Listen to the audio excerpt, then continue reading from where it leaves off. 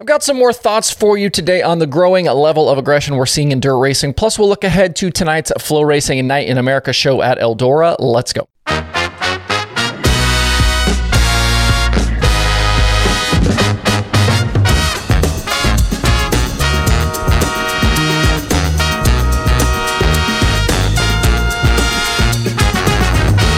It's Tuesday, April 18th. I'm Justin Fiedler. This is Dirt Tracker Daily.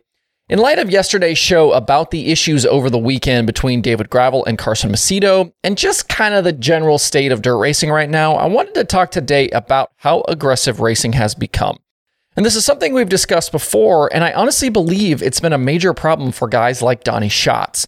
Schatz very clearly races by a code. He's not going to break that code, and he's going to be highly offended when people break that code racing against him.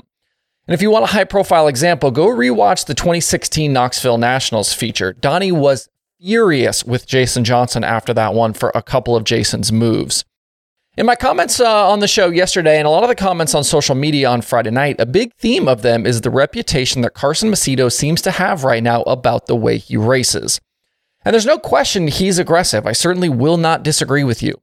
He's known to make big moves and throw sketchy sliders, and it's clear that some fans and some of his competitors aren't a big fan of it.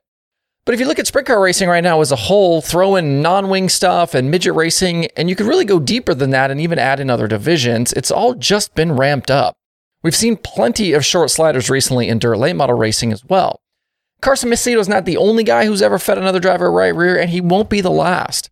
If you want to talk about the Outlaws specifically, you can certainly find examples of every single driver doing it. And especially when it comes to the front runners, the victims are often lap cars. With as closely matched as the racers are right now, and with how quickly these races move, guys have to go, and they have to go now. And when leaders are working lap traffic, there might only be a chance or two through a 30 lapper to have a decent enough shot of making a move. I think that, combined with some high-profile younger guys right now becoming contenders, plus the evolution of Kyle Larson and his style, and more money than ever being on the line are all big factors here. And I'm not advocating for or against it. It just is what it is, and I'm just pointing it out to you. If you watch any Formula One at all of this feels very similar to what we see from a guy like Max Verstappen. Especially in open wheel cars, you can't afford to make contact. The consequences are just too negative. And a guy like Verstappen forces his rivals into a choice. He's going to lunge for the gap, and you're either going to give him the spot or you're both going to crash. It's sort of a mutually assured destruction situation. Most times it works out in Max's favor, but there are a few instances of guys not relenting and then big crashes being the result. And I think that's what we're often seeing right now in a lot of these dirt races, is a guy's going to throw a slider that's probably a bit over his head and just hope that the other guy piles on the binders in time. He's giving the slidee that choice. And if you want to see an example, watch what David Gravel did to the lapper of Brock Zierfoss the corner before the Macedo incident at Peevely. Zierfoss avoided the contact, but then gassed it up to turn back underneath Gravel, which then aided in the setup that led to the 41 and 2 getting together in the next set of corners. At the highest level, these run-ins don't usually result in crashes because guys are just that good and they can anticipate the move.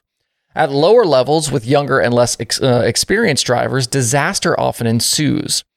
As a competitor, I think it's important to remember that you're often going to get raced like you race others. So if your bag of tactics includes short sliders, you should expect some measure of short sliders to be coming your way as well. And that leads me back to the larger point I was making on yesterday's show. Who is at fault or why in that incident between Macedo and Gravel doesn't really matter to me. Your perspective and the way you look at it, all of those things are going to affect, what you saw, who you're a fan of, who you're not a fan of.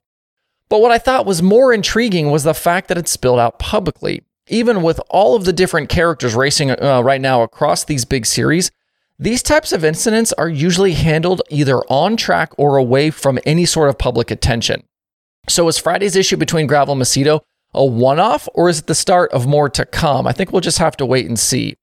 But it's clear right now that if you want to win these races, you're either going to have to be the slider or find ways to defend the aggressive moves that are no doubt coming your way. All right, looking ahead to later today, the FloRacing Night in America series kicks off its 2023 race season tonight at Eldora. The 13-race, mostly midweek late model series will award close to $1 million in purse money, plus up to an additional $137,000 in points fund payouts. The champion is guaranteed at least $50,000. If they have perfect attendance, they'll earn $75,000. As of yesterday, 7 drivers are expected to run the full schedule. They are defending champion Brandon Shepard, Hudson O'Neal, Ricky Thornton Jr., Bobby Pierce, Mike Marlar, Tyler Erb, and Garrett Elberson. Following tonight's racing at Eldora, the series will then move to Brownstown tomorrow and then race 5 times in May before going quiet for the summer. The final 6 nights will take place in September, October, and November.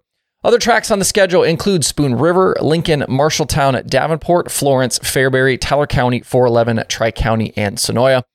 It's interesting to look back at 2020 and see the origins of this series.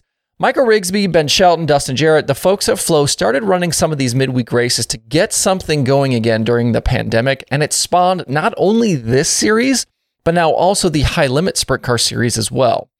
Tonight and tomorrow are both 23,000 a win and are expected to draw plenty of heavy hitters. Kyle Larson will be back in the Rumley 6, fresh off of his victory at Volunteer Speedway, and he's going to be up against Hudson O'Neal, RTJ, Jonathan Davenport, Brandon Overton, Bobby Pierce, B-Shep, Devin Moran, Tyler Erb, plenty more. And a lot of these guys will be in action again tomorrow. Larson did win this race a year ago, and I think he'll be a heavy favorite tonight. This is the first race night of the season at Eldora, and they did hold a test and tune over the weekend, although I couldn't find any details on who actually was there outside of a single photo on the Eldora Facebook page. It showed some late models and some open wheel cars, but it was kind of tough to tell who they were. It'll be a good week to be a late model fan too, as tonight kicks off 6 straight days of late models on track. You've got the Flow Series the next 2 nights, the Outlaws on Thursday, plus a bunch of stuff obviously over the weekend. Hot laps are scheduled tonight for 6 p.m. with racing at 7:30. As you probably already realized, the racing will be live on Flow if you cannot get there. Also, as I was looking into stuff for tonight's late model show at Eldora, I took a peek at Kyle Larson's late model stats so far for 2023. He's made 10 starts, has 2 wins, an average finish of 6.4, and just 2 finishes worse than 6th. He had a 13th at Volusia and a 28th at Bubba Raceway Park. Also, in the past 6 months, going back to October of last year, Larson's made 12 dirt racing appearances, and 11 of those have been in a dirt late model. I think when we can officially call Larson a late model guy here. Don't at me. 4 things today on the streaming schedule. Flow Racing, like I said, has the Flow 9 America late models from Eldora, plus Flow Racing 24/7. Dirt Vision has weekly Outlaw kart action from Millbridge and Dirt Vision Now. To see the full daily streaming schedule with links to watch, head over to dirttracker.com/watch tonight. Hope you guys have a good Tuesday out there. Don't forget it's tax day. We'll see you right back here tomorrow.